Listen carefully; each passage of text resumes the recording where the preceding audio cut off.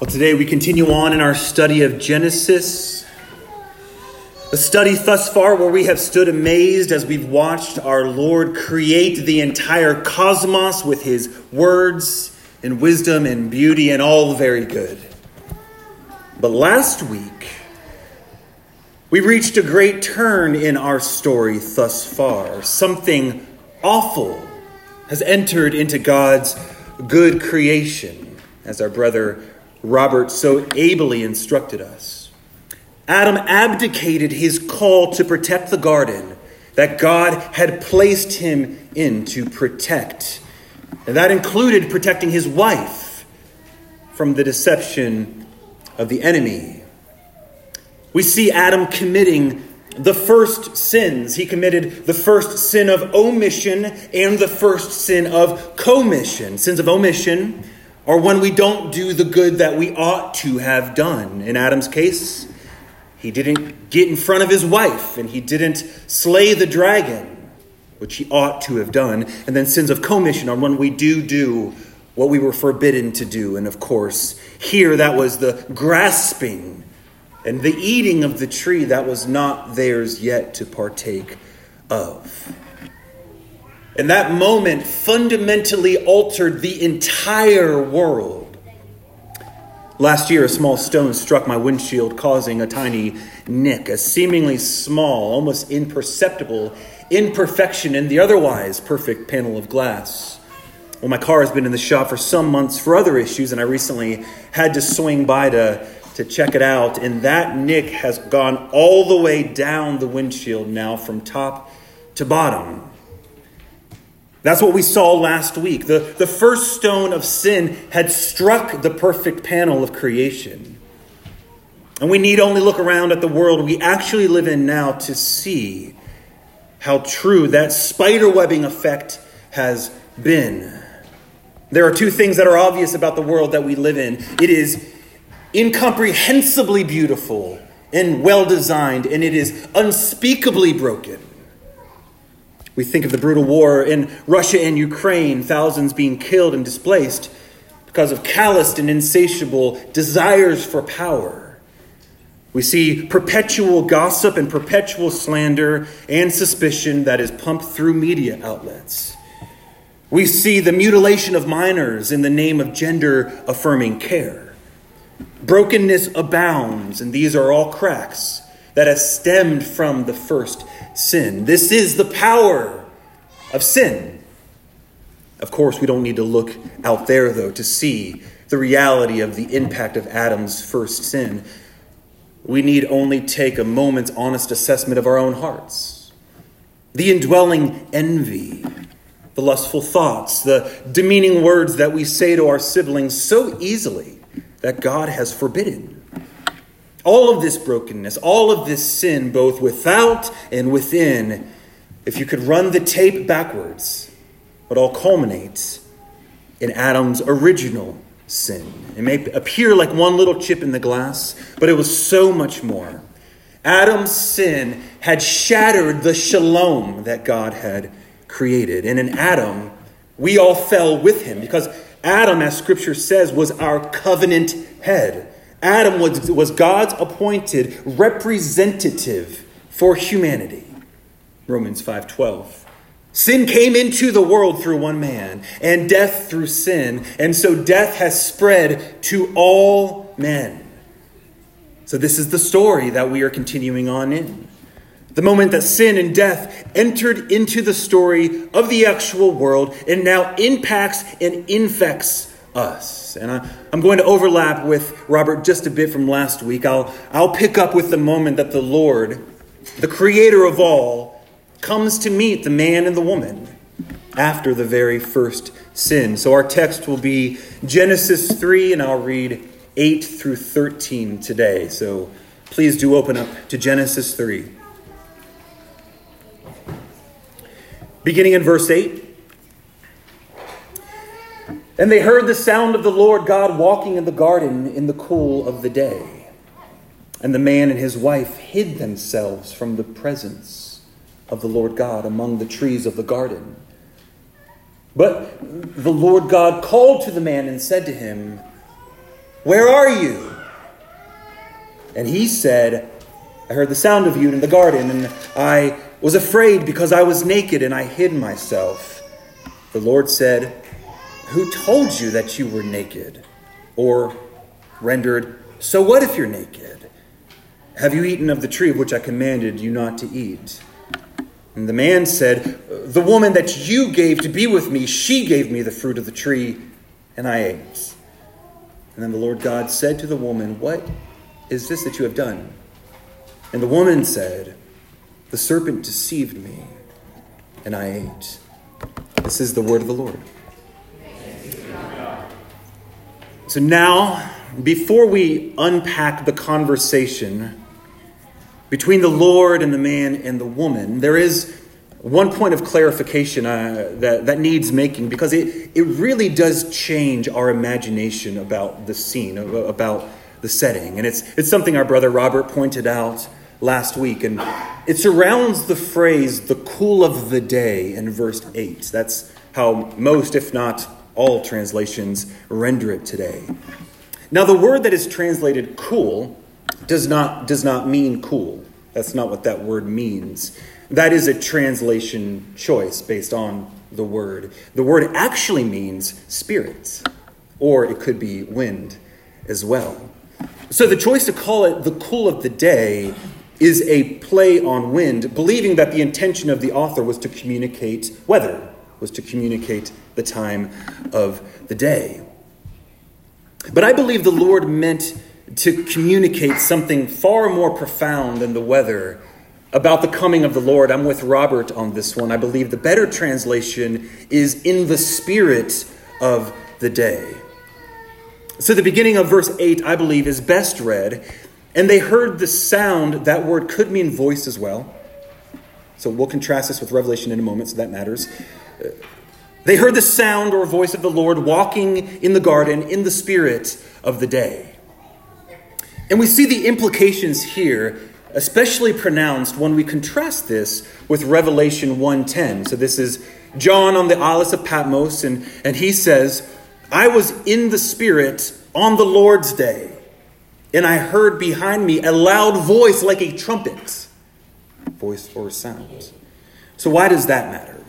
Well, it matters because the scene, I would say, is not of the Lord just going for a stroll at dusk randomly on any day. The picture is, I believe, of the Lord coming down to meet with his people on the first Lord's Day, on the first Sabbath. And he was coming not just for a stroll, but to commune with them and to fellowship with them. He was coming in the spirit of the day when they heard his voice, his sound, not unlike John in Patmos. So now let's read all of verse 8 in this context. It says, "And they heard the sound or the voice of the Lord walking in the garden in the spirit of the day. And the man and his wife hid themselves from the presence of the Lord God among the trees of the garden." Was there ever a more heartbreaking sentence penned than that sentence?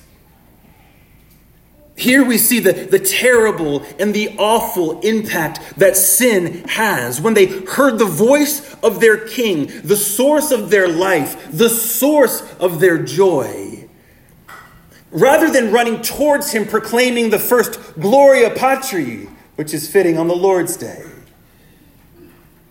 his voice now came to them as an air raid siren, a warning to flee from him. Because of their sin, humanity was no longer at home amongst the holy. The king and queen of earth, who should have stood tallest and should have stood most dignified, who should have led the procession of creation to meet their Lord on the Lord's Day, had cast their crowns in the dirt. And they now fled for shelter like foreign fugitives while still in the garden of God. So, having come to commune with the man and the woman, but not finding them there, we now continue on in verse 9. "But the Lord God called to the man and said to him, 'Where are you?' And the man said, I heard your voice, or I heard your sound in the garden, and I was afraid because I was naked. And so I hid myself.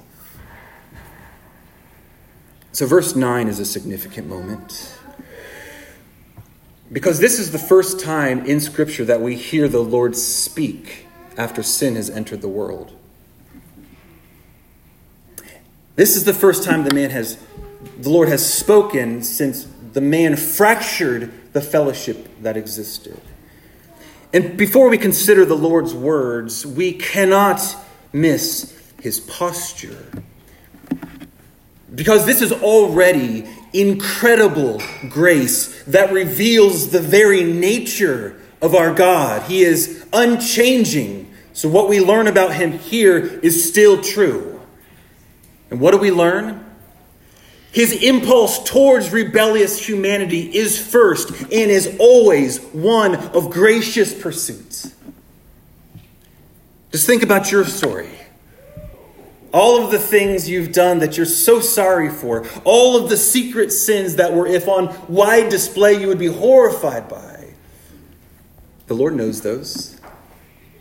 And here you sit, invited by the Holy One of Israel to commune with him. Well-dressed, those being forgotten as far as the east is from the west. And that's because he pursued you. That's why you're here. And that's good news. We see this even after the first sin. He didn't need to engage Adam. He already told him that disobedience will bring death. On the day you do it, you'll die. He would have been totally justified to just come as a fireball, and Adam could have had zero beef with that. But he didn't. He came first as a searching father, saying, where are you? The Lord is slow to anger, but his impulse, he abounds with steadfast love. And we see it from the first words out of his mouth after the fall.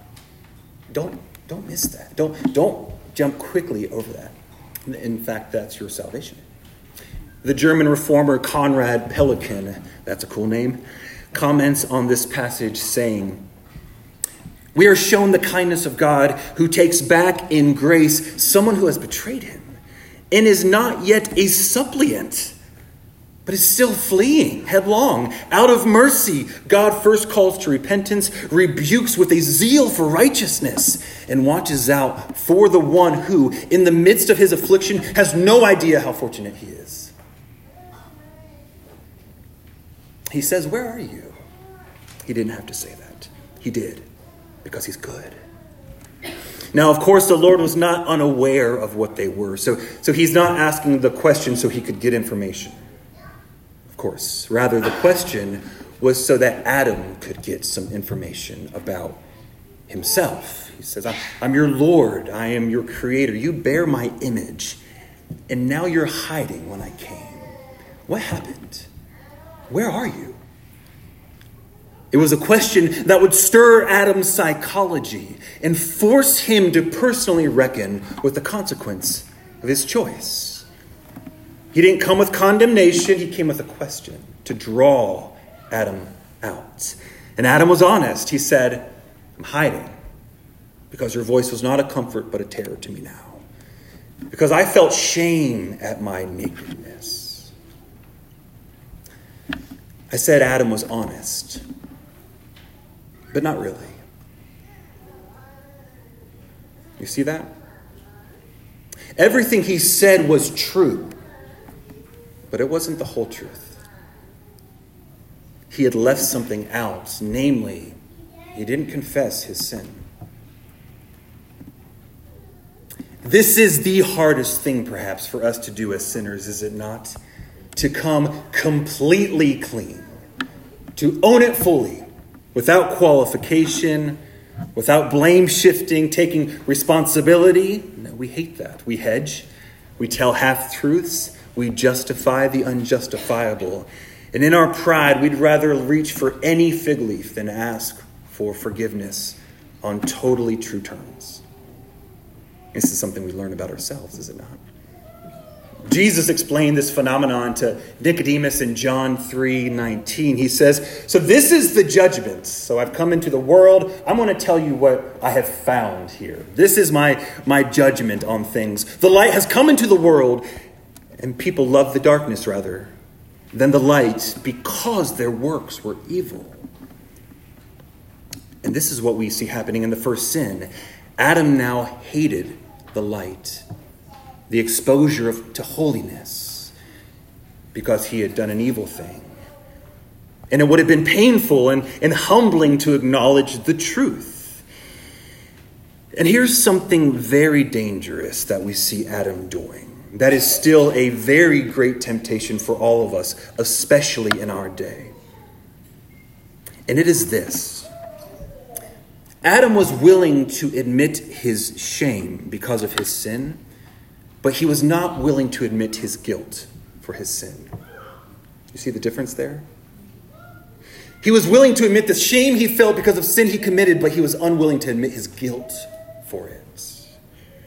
He was willing to say, I ran and hide because I felt ashamed, but he was not willing to say, I sinned against you and I sinned against my wife.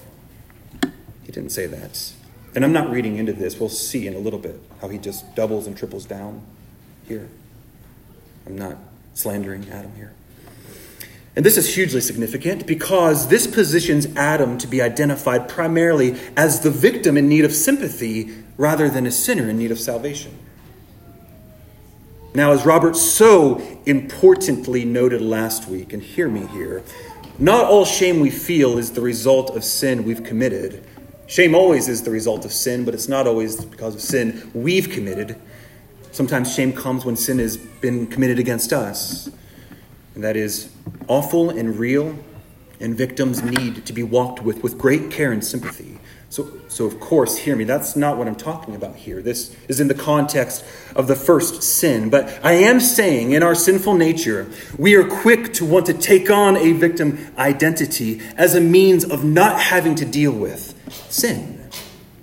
Again, we'll see Adam doing this explicitly in just a moment. And that is a destructive and damnable impulse. And I'm using those words very carefully. I'm saying that impulse, I've sinned, but I'm not going to acknowledge it. Rather, I'm going to act like the one that was wrong. That's destructive and damnable. It's destructive because if we have sinned, but cannot convince ourselves can convince ourselves we've really been the victim, well, then we will feel justified in continuing to perpetuate more and more sin that nobody can call us on, because that would be mean if they did.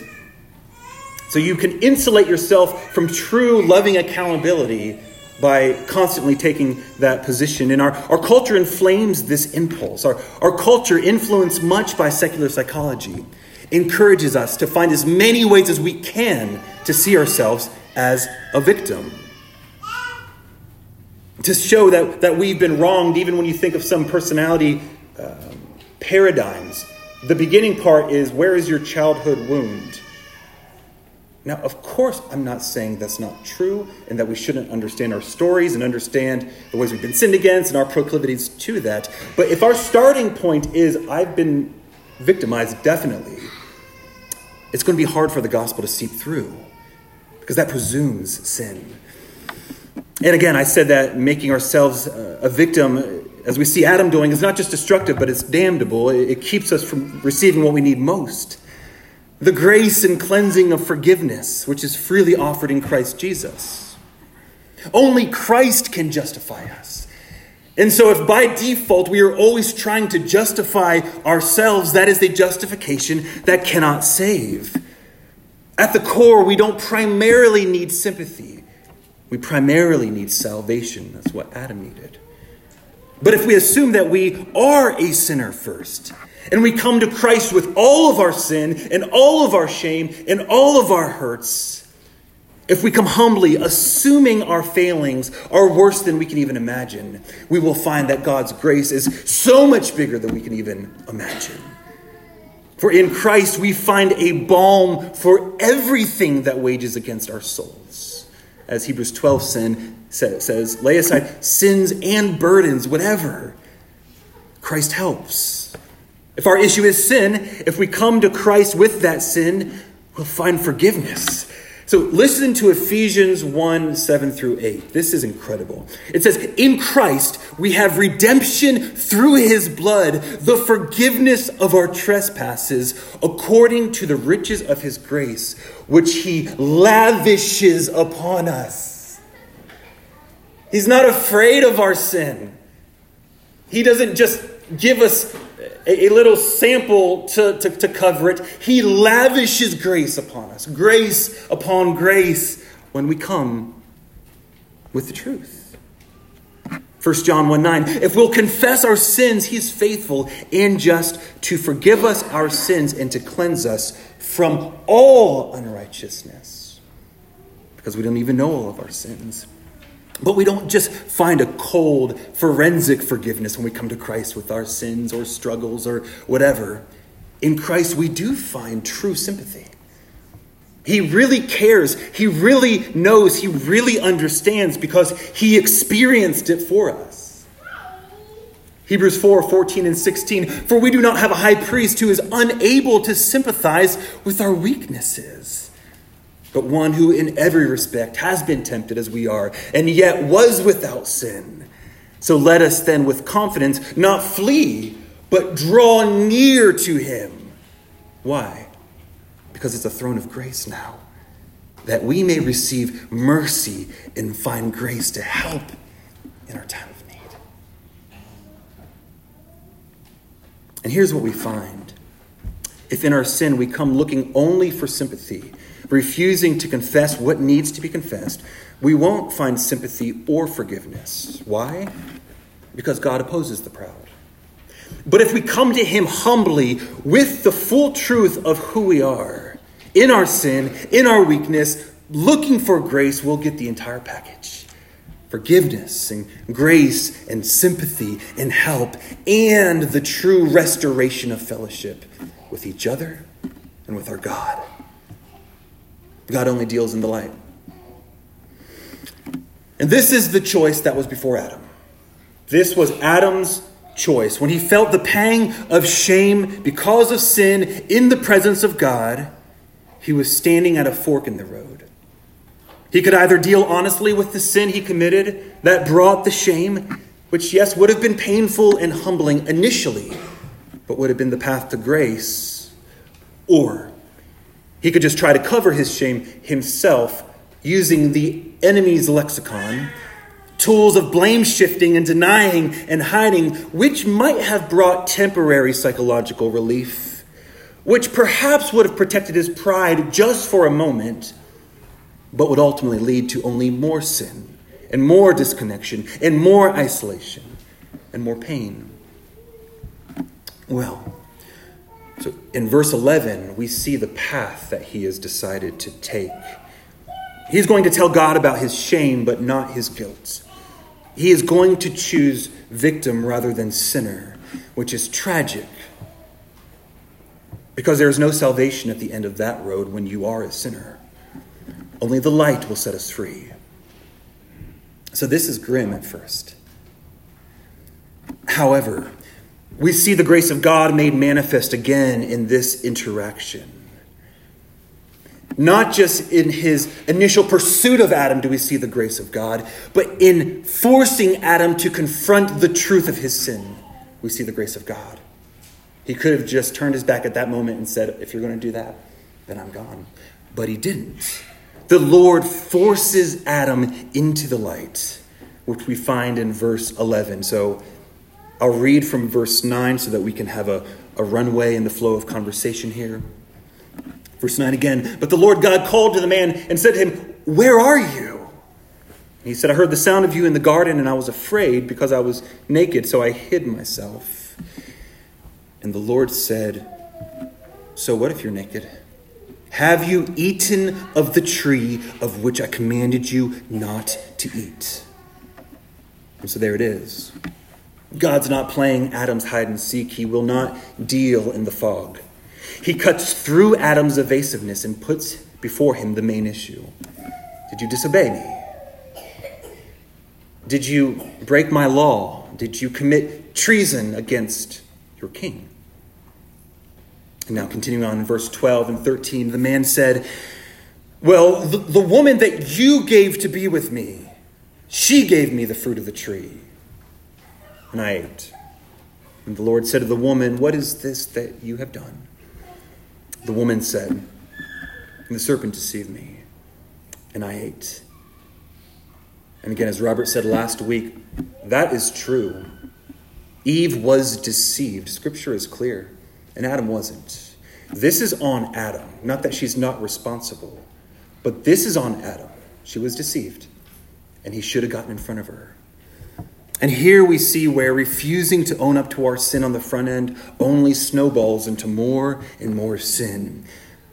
Where here we have Adam essentially saying, this is everyone's fault but mine. First, it's the woman's fault, and then it's your fault, Lord. In fact, not only am I not going to repent, you actually should repent to me, Lord. Well, this is a shift from a few hours ago. Adam says, I don't owe anyone an apology. Everyone owes me the apology, which I would say is a good definition for grumbling, isn't it? Thinking God owes you an apology. Well, of course, the Lord will not be repenting. And next week, we will see the Creator take his place as judge and pronounce the verdict on what the sin of Adam has inflicted upon the good creation. But we're also going to see more grace. Because in the midst of this, the whisper of the way that God himself will take upon himself the curse that Adam pulled upon his own head is first whispered. But in closing, two quick exhortations in light of this text. One, Christian, let this awaken worship for you for the Lord Jesus Christ. And here's what I mean. Look at what sin had done to Adam in less than one day. How corrupting and powerful the impact of sin is on our constitution. And had the Lord not pursued him, and had he not pursued you, we would all be little golems, totally ensnared to the power of darkness. And that's true. We forget that. But Jesus Christ left the glories of heaven and he came to earth with one mission. It was a holy pursuit, and it was to break the curse that Adam pulled on his own head and to turn sinners into saints. On the cross, Jesus Christ, the second Adam, broke the power of sin that would have been upon you for eternity had he not done that in time and space 2,000 years ago. Romans 6:17 through 18. Thanks be to God that you who were once slaves of sin. That was all of our stories. That was all of our business cards at one moment. Thanks be to God that you were once a slave to sin. You've now become obedient from the heart to the standard of teaching which you were committed. And check this out. And having been set free from sin, you've become a slave to righteousness. And God is working that out in you. We're not there yet. At least I'm not. But that is your identity. And that is the trajectory of your growth. That is the trellis you live on. At the top, slave of righteousness. Totally holy. Not just pronounced, but actual. And that's why he says thanks be to God. Because that's really good news. Yes, let today's text spur worship and wonder at the grace of God towards you through the power of the gospel of Jesus Christ. Second, and finally, Christian, not just worship, but let this be a warning. A warning about the destructive power of unconfessed sin. Unconfessed sin is like mold in the soul that will continue to grow, making you and everyone around you sick until it is not completely and truly dealt with through confession and repentance. Let us not forget that this word from Hebrews 3:13 was written to Christians. So this is something that he wanted Christians to hear.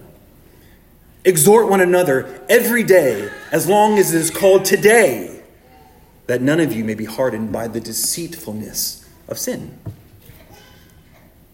And so I'll end by obeying that command. Pilgrim Hill, I exhort us in the name of the Lord Jesus Christ. Let's check our hearts. Where might there be any hardness because of sin? And here's a good test. Our text today shows that sin leads directly towards blaming and accusing and seeing the sin of others as large and inexcusable and ours as small and easily excusable. So where do you see yourself doing that? Do you default to blame in your family, with your kids, with your spouse? Do you see many specks without ever even thinking to look for a plank? Do you default more quickly to grumbling than to gratitude? Well, all of these would be lights on the dashboard of our hearts, warning us of the deceitfulness of sin. And so I ask again, where is that in us? And also, if you identify a place, don't stew on it and become a victim. We are Christians, and so we know what to do with our sin. We take it to the cross of the Lord Jesus Christ, where it was dealt with. We plead the blood of the Son again and again, 1,000 times a day, if necessary, because it is an inexhaustible ocean of grace, who any will humbly come with their pail and draw out some more water. John Newton, the great pastor and the great hymn writer, of course, he wrote Amazing Grace, glorious things of thee are spoken. Near the end of his life, right close to his death, he said something that's worth dwelling on. He said, although my memory's fading, I remember two things clearly. That I am a great sinner and that Christ is a great Savior. Oh, how good would that be for our fellowship if we understood those things clearly. That we are great sinners and Christ is a great Savior.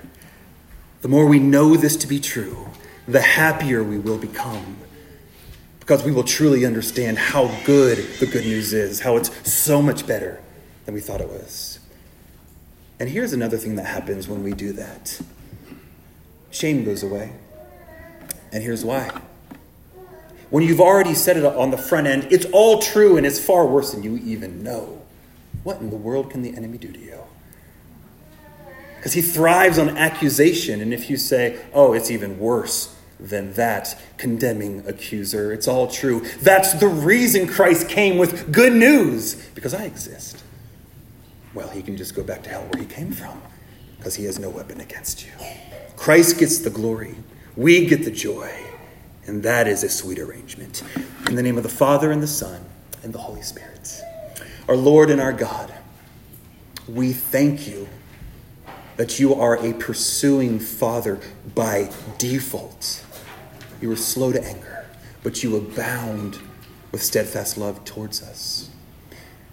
We thank you, Lord, that you didn't even wait for us to turn towards you because we could not, we were helpless, that you came for us. And we thank you, Holy Spirit, that you worked in our hearts in such a way that you allowed us to see reality, the depths of our sin and the glory of Jesus Christ and his cross and his resurrection. And Father, I pray that we would be a people who deal seriously with our sin because we know how wonderful our Savior is and because we know the enemy's tactics. And Father, I pray too that as the gospel gleams in brighter light for us, that we could not keep it to ourselves, that we would be moved with love and compassion and earnestness to share the good news of the Lord Jesus Christ. And now we would pray the way our Lord taught us to pray, saying, Our Father, who art in heaven, hallowed be thy name. Thy kingdom come, thy will be done, on earth as it is in heaven. And give us this day our daily bread. And forgive us our debts as we forgive our debtors. And lead us not into temptation, but deliver us from evil. But thine is the kingdom and the power and the glory